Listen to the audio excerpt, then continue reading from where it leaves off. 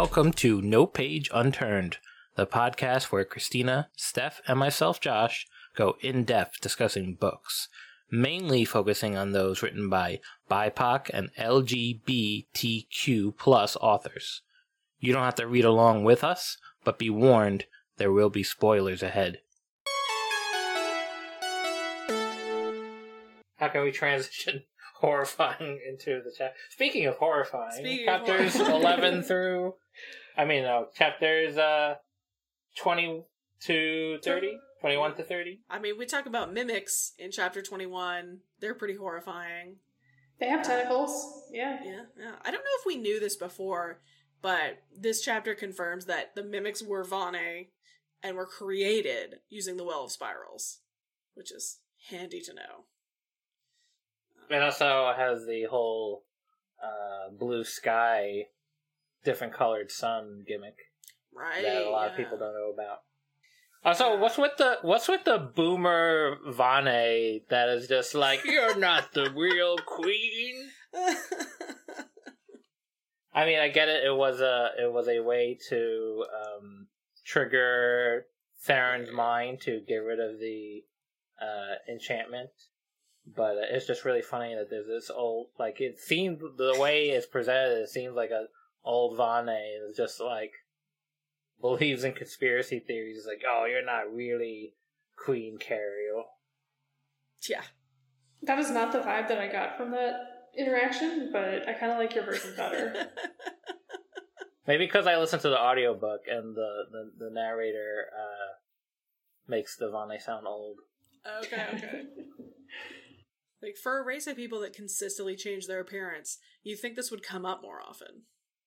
Right, people impersonating other people. I think it takes too long. I think people would notice. Like, normally you don't do it all at once. Also, it's really painful. Yeah. Right. Yeah. I think people would be like, hey, you kind of look like that guy. That's weird. We haven't seen him in a while. But you could also just be like, I don't know, they fucked... I happen. Like, they're all just fucking each other all the time, too. So, there's a lot of, like, genealogical babies running around. Yeah. Yeah, it would be interesting. I mean, we talk a lot about how we want the prequel books. I'd also like a prequel book set in the mantle. Just being like, there are a lot of issues that crop up when you don't have, ancestry taboos of any kind. Like, you can have sex with your immediate family, you can, like, resemble them or not. Yikes. Yeah, it's weird. So, in this chapter, too, we kind of, like, learn a little bit more about the harp, the Valathea harp. And, like, man, I wonder what other random junk out there just has Vane souls in it. A Nintendo 64. Yeah, right? Like, you put a soul in a Nokia 500. That's what my Solid Stone destroyed. would be. Yeah. My Solid Stone would be a Nintendo 64. Nice. With the gold Ocarina of Time cartridge in it. The gold cartridge is my upper soul, and the Nintendo 64 is my lower soul. We also, in this chapter, have Talon helping Theron out here due to... I literally, while I was reading it, was like, why is Talon helping him again? And then, she says it's because of Ola's influence. And there was one part I couldn't remember, but Ola betrayed me. And then Talon is like, Ola didn't betray you. And then sort of like hints in Cariel's direction. And what was do you remember is it taking Kieran away? Was that the original? So. Yeah. So the idea that Cariel gave the baby to Lyrillin, who was going to take it to Ola, I think? Or Sergia, because of the Griffin. Yeah, like he did end up where Cariel intended him to go. We just lost Lyrillin along the way. Yeah, so I think that's it. The idea that, like, she helped hide his son from him. Like, in plain sight. Yeah, even if that wasn't originally the plan, it certainly still because Ola was supposed to take Kieran out of the city. That's what it was. Right. Yeah. So Ola then kind of in turn betrayed Cariel by just staying in the capital city with him. Was Ola supposed to take Kieran to the Manalvane? Or was that like the original plan? And then the Griffin Men? Yeah. After the whole Lyrillin situation, they're the ones that ended up getting Kieran. I think that's it, Yeah, he was supposed to go to the Vane, that's what it was. Another detail that I didn't pick up on, I read this is my third time reading it. Theron implies his dad also enchanted him. What the fuck did Padrone do to Theron? To make him, like, look away from certain things and forget certain things.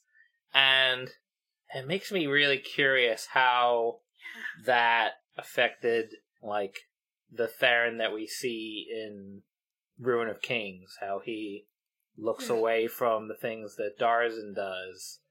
Is it that there's still remnants of that enchantment left? Or is it, human conditioning of he's done this for so long that he now, like, it's become, like, part of who he is, where he looks away from things he doesn't want to deal with. Yeah, these chapters we get, I think, more, like, Theron internal development and backstory than we do kind of in the rest of the series. And it's like, it's fascinating. And I'm just like, I want to know what happened.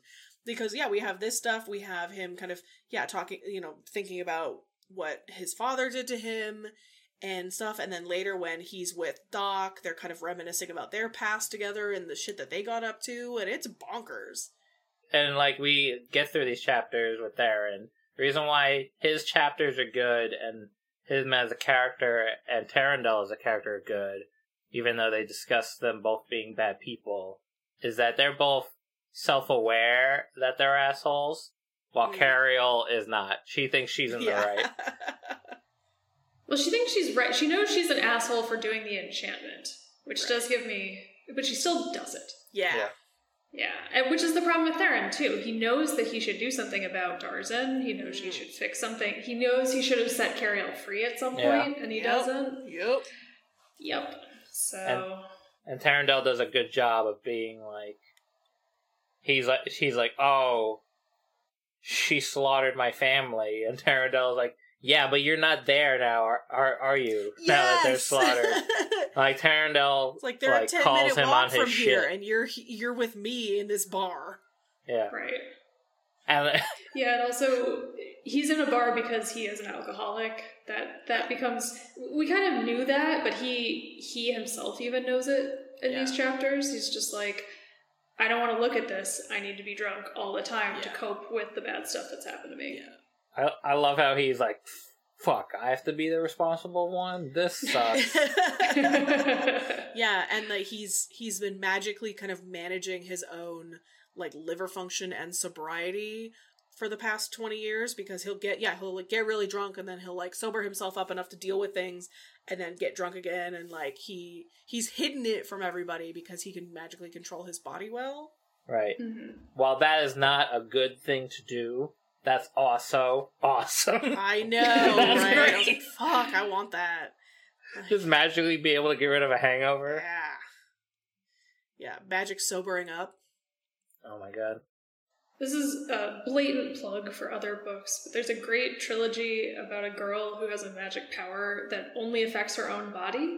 And at first I was like, yeah, whatever, lame. But she uses it to, like, become super beefy. And then the next minute, like, change her chemistry so that her blood is, like, dangerous. And, like, it's amazing.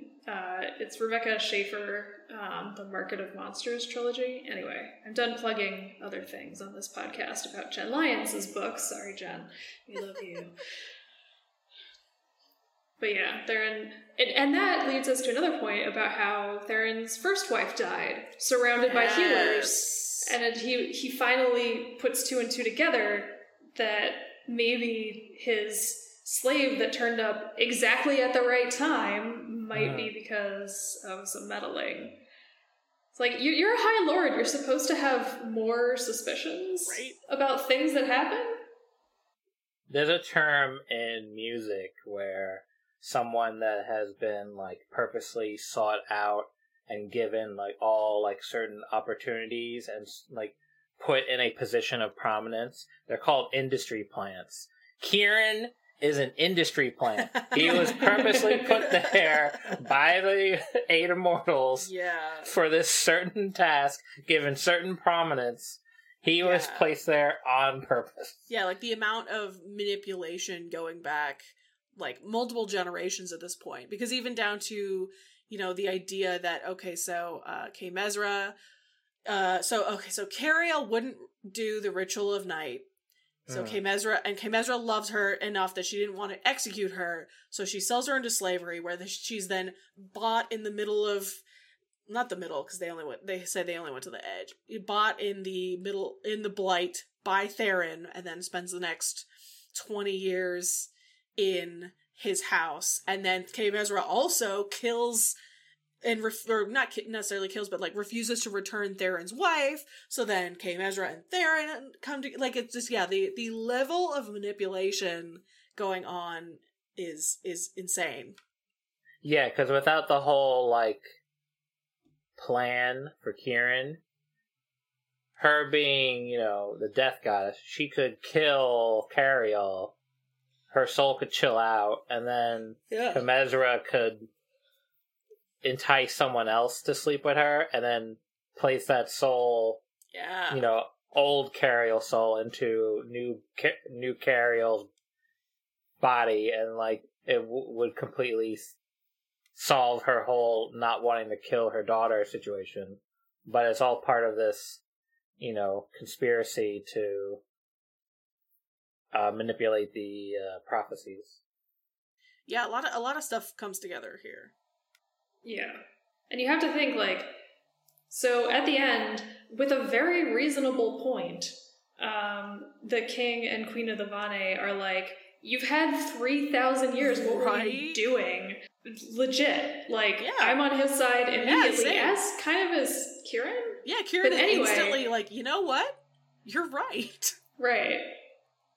And Kieran, like, I don't know if he's lying or not, but no, the king's got a good point. But the point of all of this is what Thane has been doing all these years. She's been manipulating these weird genetic bloodlines, like their characters in Dune, and like not paying attention to the real problem. Like, come on. Yeah. Yes, but then she should have come to the same conclusion that Kieran does now, where he says to the king, we wouldn't even have 250 years because the prophecies are all coming into play now. And the fact that Thane/Kemezra doesn't see that shows, like, Tarandel makes this point when he's talking shit about the Eight Immortals to Theron, and Theron's like, oh, you should show a little bit more reverence. And Tarandel is like, fuck that. I'm not gonna. No way. You don't know who they really are. I do. I'm old enough to know who they really are. And he has a point. Because, like, Thane and Kemezra, all the other Eight Immortals should have come to the same conclusion that Kieran did.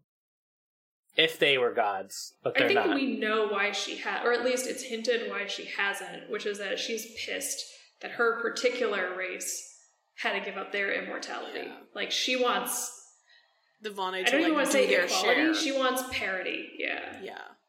Which is fucked up and petty. And I'm definitely watching Sandman, which just came out while we're recording this. And it's just like, oh look, the gods are petty little shits. Also amazing, but shits. Is this the first mention in these chapters of Theron's daughters that don't live in the capital? I think so. Or maybe they were briefly mentioned in the first book? Yeah. I think there were a couple mentions, but nothing, like, important. The first time I think that, like, they've been named, and just the idea that, like, they're out there. Yeah. Mm-hmm. And also foreshadowing on Shaloran and Galen, like, their whole, like, relationship deal. Yeah. But before that, I want to point out a thing I never picked up before. Do you remember the brief moment where Theron is a Disney princess with birds flying around his head and like animals singing to him? Oh yeah, that's good. Yes. That was great. I immediately imagined like plain old Theron with like Disney animation around him and like animated birds flying around his head, like it's Mary Poppins or like Aladdin with the tiger. Well, it's the mix of imagining the real person in the animated world. Oh, yeah. Yeah. Galava shows up and is like... drops dad hey, jokes pumpkin. On Theron. Dad jokes. Is this like the hallmark of a Tor novel? Oh, and another thing I knew what the Ritual of Night was, but I never put the magic systems point to it, where Galave explains that while burning, she explains how Tenye works and that loss creates a large harvest of Tenye, and that's why the Ritual of Night works to imprison Valkaroth, because you have something that you give up that is that huge. And I was like, wow, I never really put that together, like how it works with, like, because like what they teach you the whole Tenye business in the first book, and then it just sort of becomes sort of like background knowledge, and then you just don't really think about it because like the way Jen Lyons writes it, everything still feels like it makes sense, even if she doesn't say Tenye like every sentence. Mm-hmm. Although that makes me realize, why can't they just have why can't they just make it part of all of their religions that humans have to sacrifice things to keep Valkaroth imprisoned? Like, it's not a lot of Tenye, but over 3,000 years, you'd think that it would add up. Yeah, I don't know. Because the 8 Immortals are stupid. Because they're dumb. Or because they have it handled. Right, yeah. That's the thing. It's not that they're dumb, it's that they have like such hubris after all this time. Also, they're not the most attentive, judging by the fact that Kor exists. And Theron reflects on this. Like, he's back in the capital city, which he hates, and he's like, someone should have dealt with this.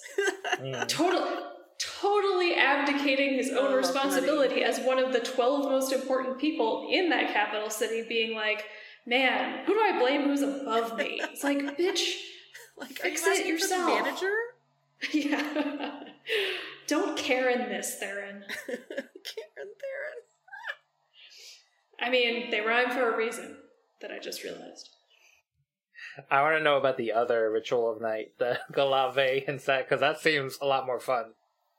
I think she means sex. She means sex. Oh yeah, of course. Yeah. But I don't imagine it's just sex. I imagine it's more of a gathering for sex. I mean, if you know, all the animals join in, then...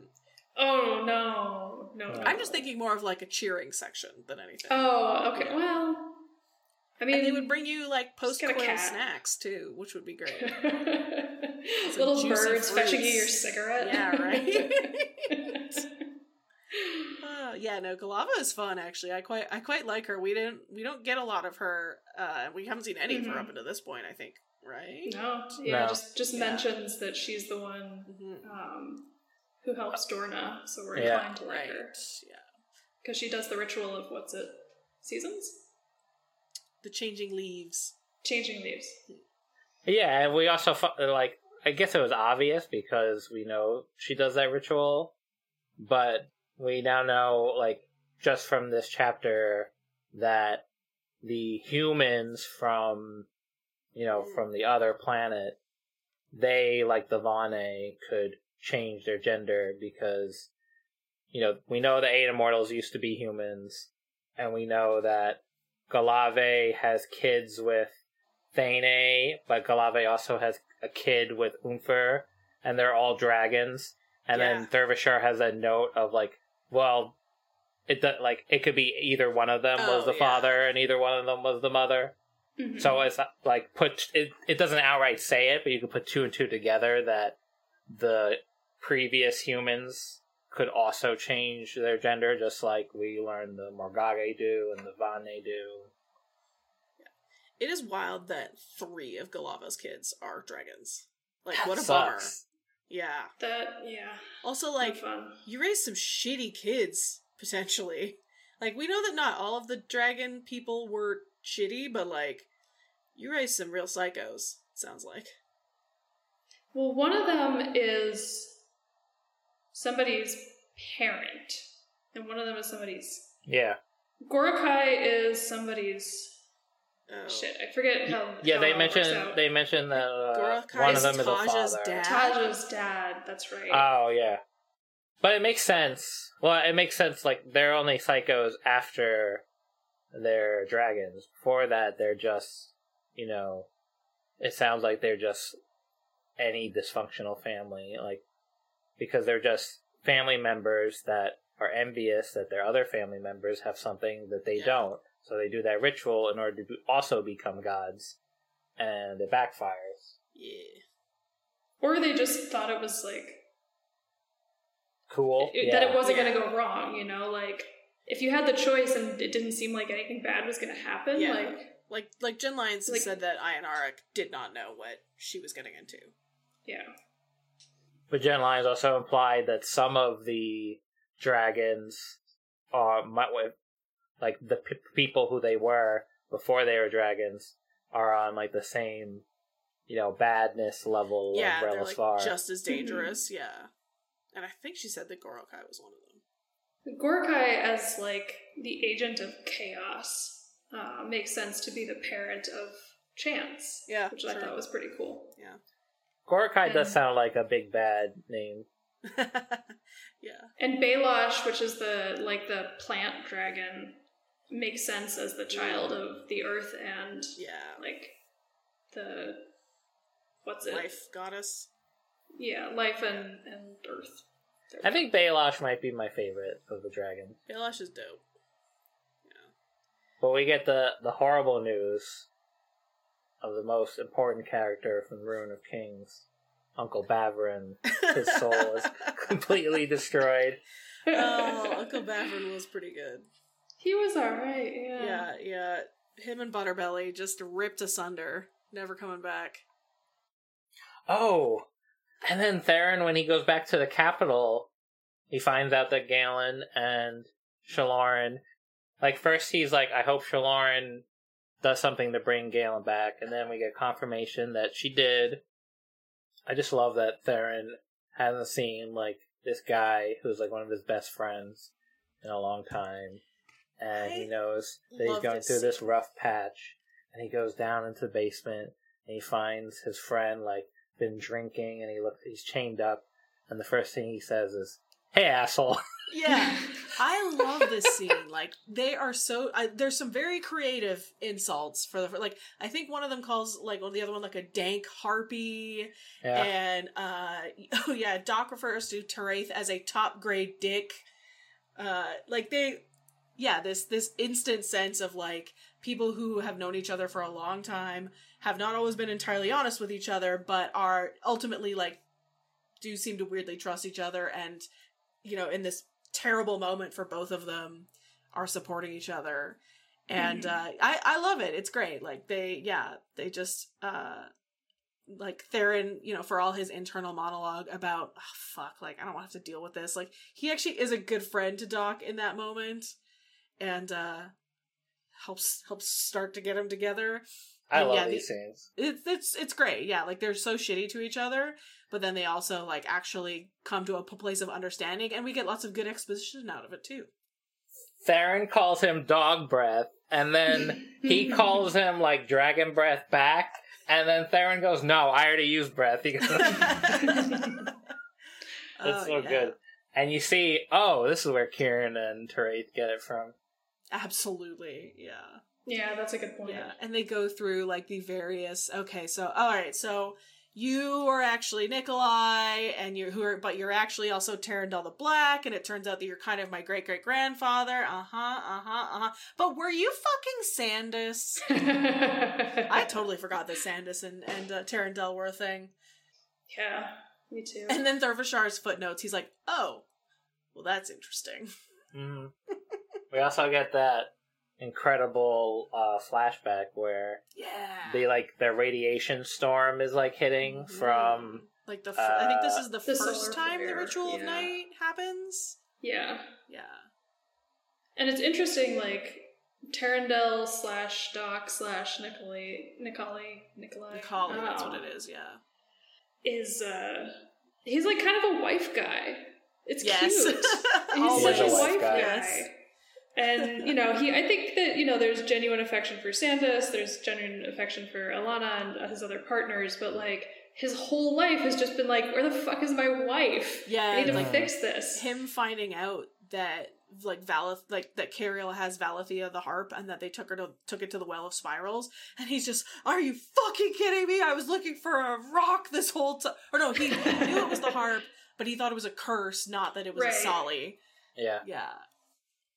Jen Lyons does a great job of transitioning from Tarandel finds out about Valathea being brought to the Well of Spirals right after Kieran witnesses Valathea getting a new body at the Well of Spirals. Mm-hmm. She's been asleep for a long time. Like a couple 100 years, I think, at least. I think more like 1,000 or something. Yeah. Because I don't think that he would have married Alana Milgreast if he had been with Valathea. I think she was around during that time, so that was at least like 500 years. Yeah, because Alana and Valathea also had a thing. Yes. That's right, I forgot about that. And isn't it Valathea that Alana, doesn't she, the way she splits Kieran, Sarek's soul from Valkaroth is by using the spell that she uses involves playing Valathea, I'm pretty sure. Does it? I thought maybe she learned the spell from... Okay, well, we're going to find out. Yeah, we'll find out. Yeah, we'll get there. The Chainbreaker vision of the first Ritual of Night was pretty dope. Oh, that's what I was going to mention. What I like about that is, so often in fantasy, when they, like, refer to flashbacks, especially if it's a really old character, like, in the, like, present, they usually act with, like, the same way everybody else. But then in the flashback, they like act old timey or like fantasy, old fashioned. Yeah. But Tarandel is just as much as an asshole back then as he is in modern day. So even though like, you know, everything is like completely sort of different and like the sun was a different color and there's gods and everything, Tarandel is still like, what the fuck are you eight immortals doing about this? Yeah. Like, he hasn't changed. Like, he's still acting the way he was, which I appreciate. And he's still making sure that his wife doesn't do the Ritual of Night. Yes. Which is adorable. And so we kind of get this, it's a bit of a throwaway line, but it ends up being, like, a huge piece of foreshadowing for the end of the book, where he mentions, he's like, oh yeah, I was gonna do the Ritual of Night, and the Voromir just did it first. I screwed up a glyph, and it didn't work, and so that's why the Voromir lost their immortality. And, and, I mean, do you think he's known this whole time that... Yes, because Theron... Yeah. Theron tries to realizes there's something that he's not saying, and tries to press him more for it, and doesn't, he can't get it out of him. So... Yeah. So he's I probably didn't pick up on that the first time, but this time it was like, oh yeah, there's definitely more. Yeah. Meanwhile, over with the Hell Warriors, lots of emotions. Also a total fake out. It was like, we're gonna get eaten by snake dogs. Wait, no, they're puppies. They're our friends now. Yeah, I really enjoy these conversations that Kieran and Teraith have in these chapters. Like, it's... Especially when they're just, like, riding in the lizard basket together, and they're, like, stuck with just each other, and they gotta talk out their problems, and I think they both do a very good job owning up to their own emotions, and, you know, having a little bit of a therapy session with each other. They're much better when they're forced to talk about it. Although I will say, like, dropping a love bomb on someone who you haven't previously, like, had any kind of relationship with is... Teraith is very extra. He's very extra. I mean, he's very motivated by the fact that Janelle is dressed like a sexy lizard biker babe. This is a good point, and I'm going to bring this back to, of course, wrestling. A lot of the times, the great women wrestlers that wear, like the ones that wear, skimpy outfits, while they're great, the ones that wear outfits like Janelle are usually the ones that people pay more attention to. Because it's not about what you wear, it's about how you wear it. Absolutely. Yeah, she's got like these she's basically wearing leather pants, a motorcycle jacket, and like a tank top. And then she's got like bones and teeth in her hair and her levos. It's a sick look. Oh yeah, and then Kieran explains, which I never picked up before, that George T. Stallions express masculinity through jewelry and body ornamentation.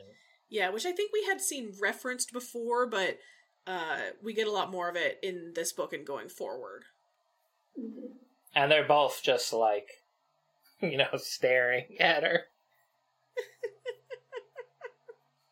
Oh yeah, it's great. And then we get the very good and very savage bit where Kieran is talking to Wraith, and he's like, remember something you told me a couple years back about a woman that was out of my league, and what you told me?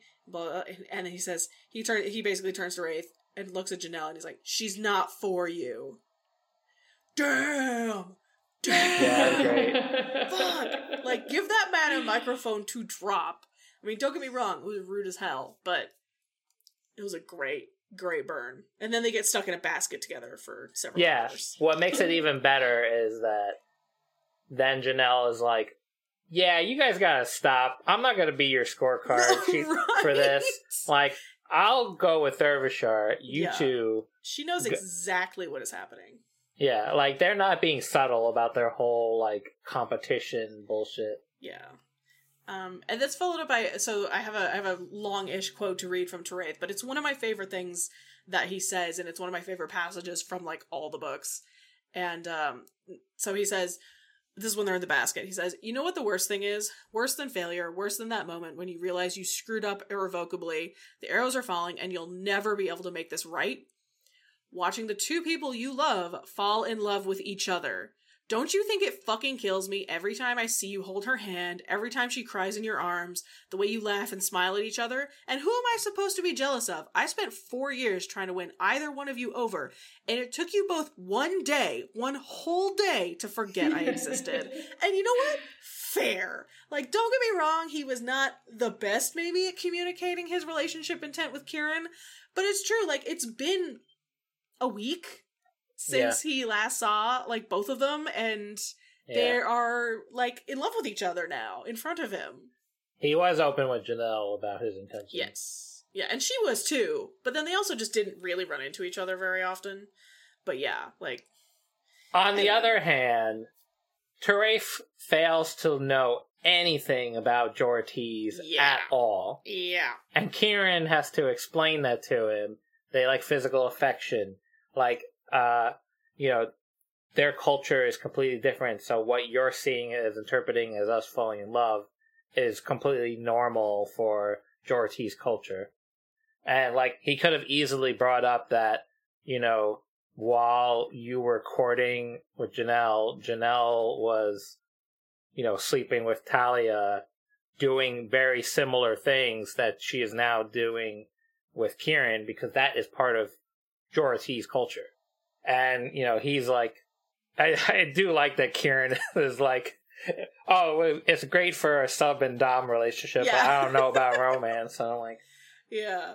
I do, there's a little bit that I love too, where Wraith is like, I was in Jorat when I conquered it as 500 years ago. And Kieran's like, yeah, I mean, it might have changed in a few hundred years, bro.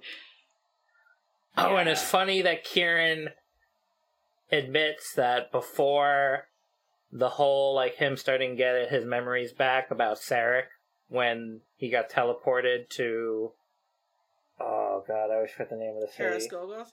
Yes. That he had a tying up kink. Yes. Because we saw that in the first book. Right. But now it's ruined for him, because now he's afraid of small spaces. Yeah. Oh, and I never picked up before that the lizards are as big as elephants. Me too. I forgot that. I thought, I think I was getting them confused with the ones from the Theron and Cariel chapter where they're like horse-sized lizards. Yes. But yeah, big elephant lizards. Fuck yeah. Love it. Honestly, the Thriss have it all figured out. I think if I was going to live in I love the Thriss. I would just be one of the Thriss, because they seem to be having a great time. I love that they brought back the monkey nickname. Yes! Oh my god! And they explained the story about... is Sarah's cousin, and... There's a golden monkey in the Mantelvane. Yeah, I love that. So good. Yeah. And then there's this really sweet moment where they're still in the basket, and after they've kind of had it out a little bit, then they talk about, like, what are they going to do after all this? And it's really nice. And, you know, Kieran kind of talks about how, you know, he used to he would have used to say he was going to buy a bar, but that was probably just because he wanted to support his dad, and now he kind of just wants to support Janelle because Janelle has it all figured out, and if she's got a plan, he's going to help with that plan. See, yeah. I took that part very differently. Yeah? Because to me, Therese not knowing what he was going to do after this sent me like a lot of Thane red flags. When I read it this time, I was like, the fact that he doesn't know what he's going to do after this shows me that he has never been really in control of his life before. Right, yeah. Yeah, that's fair. Like, Therese has very rarely actually been able to choose the course of his own life. But also he's used to being given things, right? He's used to being given his resurrections. You know, he's this little princeling of this little island. And I think that he... You know, I sympathize when someone's like, it really sucks that the two people that I'm in love with are falling in love with each other in front of me and they're not including me. But at the same time, I was like, well... I get that sucks for you, but you're also not entitled to people's affections, especially when you refuse to learn anything about their culture, and you keep insulting them. Yeah. Like, come on, man. Like, you're not going to be given this. You have to try. So, I think, Josh, you're right, that he's used to not being in control, but also he's used to not being rejected either. Yeah, he's kind of spoiled in a weird way. Or coddled? I don't know if that what the word is, but... And he always takes Kieran's, like the kissing scene and the stuff on the island. He always takes Kieran's rejection from that, where, like, Kieran can easily see it on his face, instead of, like, it's taken this long for Therese to talk to him about it. Yeah. And he does it in a way, he does it in a way where he does it up to 11 with the declaration of love, when there probably should have been conversations before this. Or just, like, not taking it personally when he gets rejected by someone who's been raised in a culture that's super homophobic. And also just might not be into dudes. Right. Like, he's not entitled to Kieran's love. He literally told Therese that in the first book. Yeah, where he says, I kissed a bunch of dudes and I was not into it. Mm-hmm. Which, you know, we find out later that, you know, it's not true, but that's not the point. Yeah. I'm mostly straight is definitely one of Kieran's best catchphrases. But but, like, we talk about all the time how we want prequel books and stuff. Yeah. I want short stories. And the specific short story I want is, what did Thurvishar and Janelle talk about in the baskets on the lizards while this was going on? Were they just like talking about spells or like I was thinking history, like magic, maybe? Or like Janelle filling him in on about? Oh my god! I hope that was just Thurvishar asking about Senere. Is she okay? Did she mention what me? What did she look like the last time you saw her? Yeah. And Janelle probably misunderstanding, being like, her boobs are fine. as Dorna would say, she's smuggling melons. Yeah. But Thurvishar, like, very, very carefully does not care about that, so... No, Thurvishar, these chapters are so great for Thurvishar because it's just like a grown-ass adult with 3 20-year-olds who are all getting their emotions all over each other, and he's over here like, I accidentally stabbed myself. Yeah, but knowledge-wise, knowledge-wise, Dervishar is a grown-ass adult, and physically he's a grown-ass adult, but socially he's just as much as a 20-year-old as the rest of them. That's true. That's true. Ultimate homeschool child, Dervishar. So these books, weirdly, helped explain a lot of stuff that's always frustrated me about religions with reincarnation, right? Because every religion with reincarnation is like, but you don't remember. And that, from a theological perspective, is frustrating for me, because if you're being punished for something, you don't know how to fix it if you don't know what it is. And so, like, you're just supposed... And, like, there are a lot of other explanations for why this, you know, like, it justifies, like, keeping society at the status quo, or, like, it justifies why, you know, even if we're reincarnated, we don't have any memories. It's like, oh, well, you're not supposed to. Those are all legitimate readings, but, like, this also makes sense. It's like, that would be too much for anybody to bear. Like, if you did something horrible in your first life, you would spend the rest of eternity feeling shitty about it. And it just, this kind of makes sense in the way that it plays out. Because, like, even remembering his last life sucks. Yeah. Mm-hmm. And, like, feeling some way about something, but not knowing if you're feeling that way because of your own experiences or because of your past experiences. Mm-hmm. Like, yeah. Seems complicated. Yeah. It does. That reminds me, there's multiple portions in these chapters where people are like, man, Kay Mizra really is has a wicked sense of humor, doesn't she?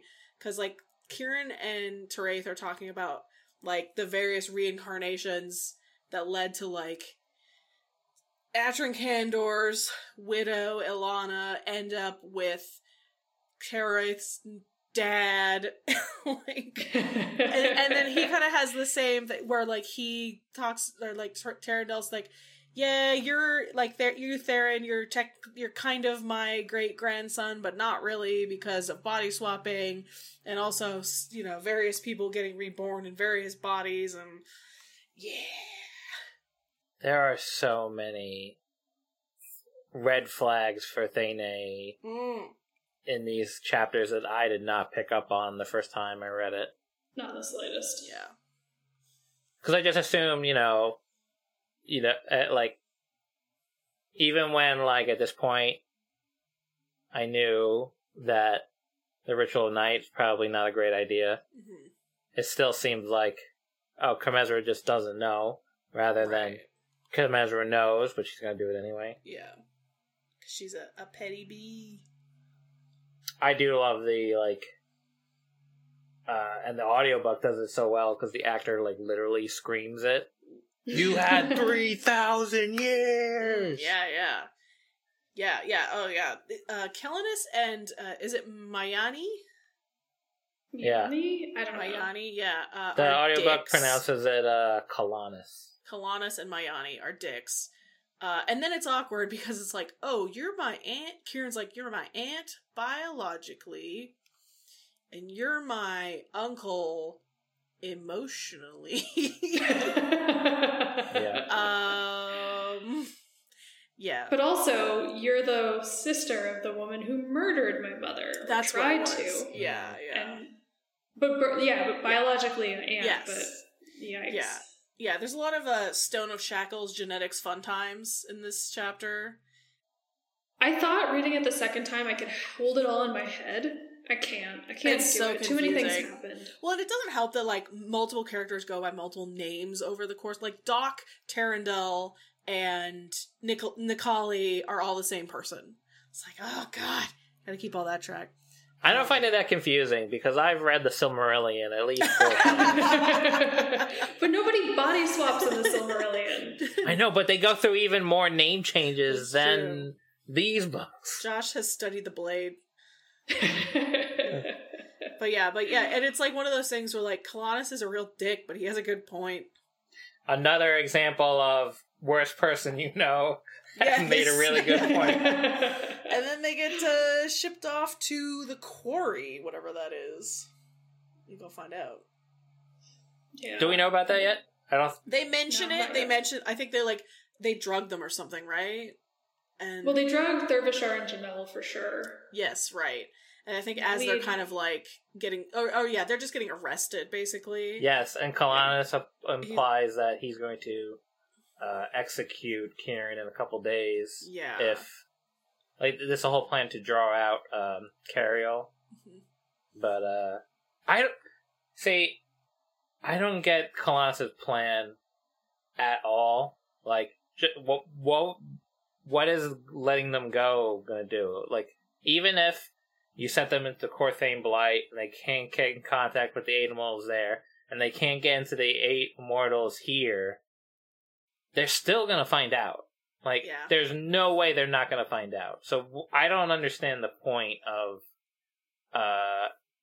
imprisoning them and then this execution that's gonna happen. And I think, for me, a big theme of this book is, like, people playing politics over the actual issue at hand.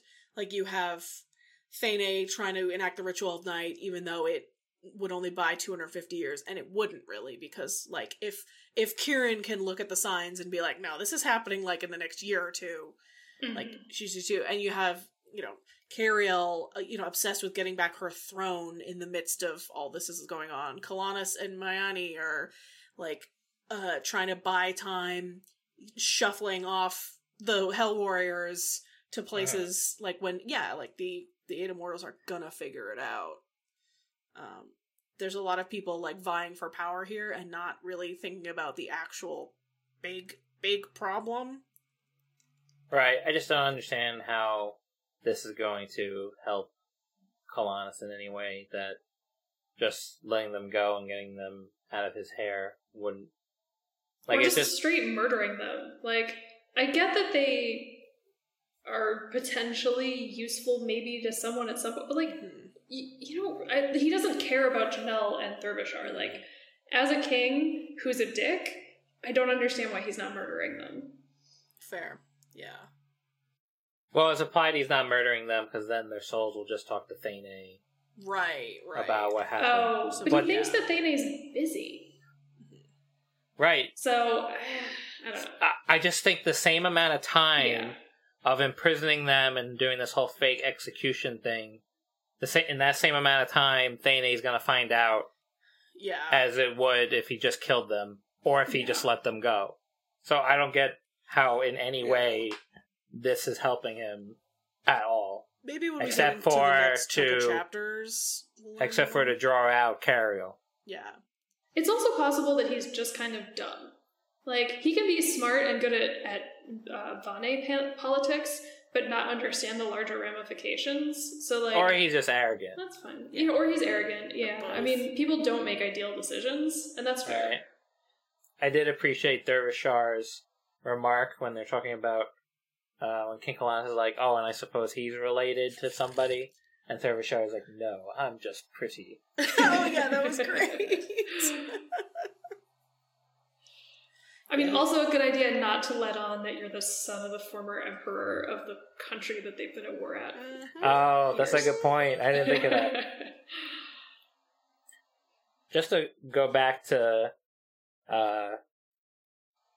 Theron and Tarandel for a second, a fact of these books that I always forget is that that Sandus is the one that got the Devoran priest to steal the harp for Tarandel. Right. But before Tarandel could come back from the island and get the harp, Relisvar stole the harp from the Devoran priest, and Sandus died. Right, I forgot about that too. Yeah. I thought Sandus sent the Griffin men, and then a Devoran priest stole it from under them at some point, because Relisvar also controls the Devoran priesthood.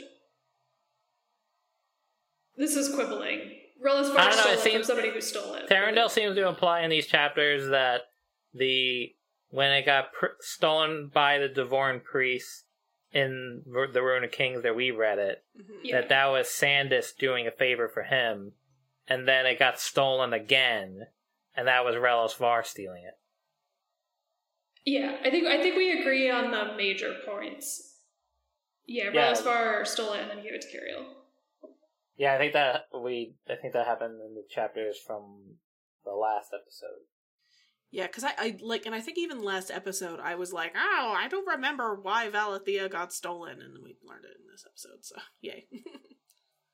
Unclear what Cariel needs Valathea for, though. Leverage. Maybe. Political stuff, probably. Yeah. Just wants a friend. Well, like, Valathea is universally respected among all the Vane, too. So if you can have that person on your side, even by just, like, being the one to bring you to the Well of Spirals, that's probably a point in your favor. Okay, I found the passage. So, Doc says, yeah, it kills me the last time we spoke was a fight. I was so angry at him. And then Theron responds, let me guess you found out about how he asked Corin to give Valathea to my son, meaning Kieran. And Doc's eyes were too bright as he nodded. Exactly so. I demanded that he get her back, which he did. But before I could come back and claim her, I found out Sandus has been murdered and someone else has stolen the harp I originally ordered stolen in the first place. And then Theron responds, wait, you were the one that stole Kieran's harp? And then Tarandel responds, technically, I'm pretty sure the Devoran priest did that. Doc pointed an angry finger at him. She's not Kieran's harp. I like your kid, but she doesn't belong to him. So from that's where I got that it was the Devoran priest that stole the harp on behalf of Sandus. Oh, that was what I was going to bring up. How did they get Thurvishar and Janelle? Did they just leave the Black Brotherhood place and get caught? Yeah, I don't know. Off-screen shenanigans. If they don't tell us, I'm guessing that it's doesn't matter. Also a prerogative of the king to know where things are. I would reread book 3 completely from Janelle's perspective rather than because like we got Janelle was the main perspective in book 2, her and Cone. So but this book it's mostly Kieran with some Theron, Carrie, but imagine the whole book from Janelle's perspective. It is weird to get so much of Janelle last book and then have none of her now, perspective wise. Mm-hmm. I understand why she did it as a narrative choice though, because Janelle just doesn't know that much about the Vane. Yeah. So it's going to be a lot. Kieran's already confused about the Vane, but he has connections to everybody there, and everyone's like, "Oh, you're so and so's kid. Great, you're in jail, or you're a prince, or sometimes both." I did originally think that then book 4 would be a Janelle book, and then it turned out to be an everybody book. Yeah. Mm-hmm. Everybody and even more people book. Yeah. Cool. Well, what are y'all reading? I'm reading Nona the Ninth by Tamsin Muir, which I still don't think I'm saying her name right. One day I will look it up and figure it out, which I should do. But so far it's just as weird as the second book, but in a completely different way. You guys are gonna love Nona, the character. She's great. There's a character named Hot Sauce, which you'll love. And it definitely is. The author described the first 2 books as the question books, and the last 2 books as the answer books. There's definitely some answers that are gonna surprise you. Okay, All right. Gotta get that going. Steph, what are you reading? I just finished Lavender House by A.C. Rosen.